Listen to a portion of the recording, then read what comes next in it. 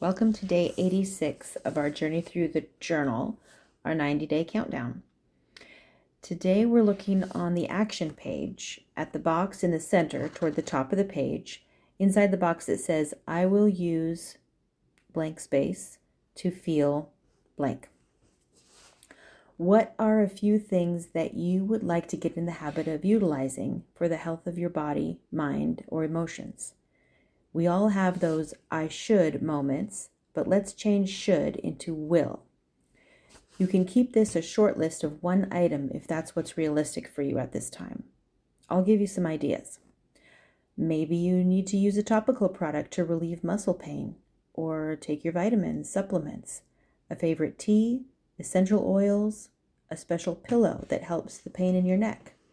What about wrapping your ankles before you play soccer?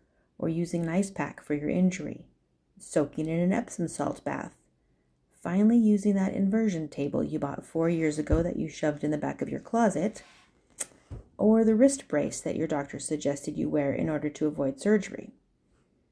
You can get a massage, go to a sauna, get a facial or a manicure.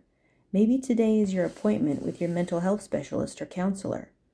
It could be listening to special music, or reading a chapter from your favorite meditation or devotion book.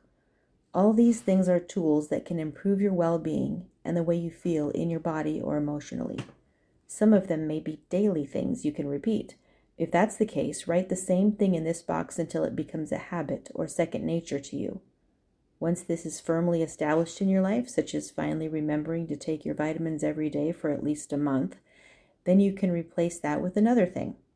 And just like the box to the left that we did yesterday, you can choose your own appropriate word to complete the sentence. How do you want to feel after using these tools? It might be at peace, or regular digestion, pain-free or headache-free.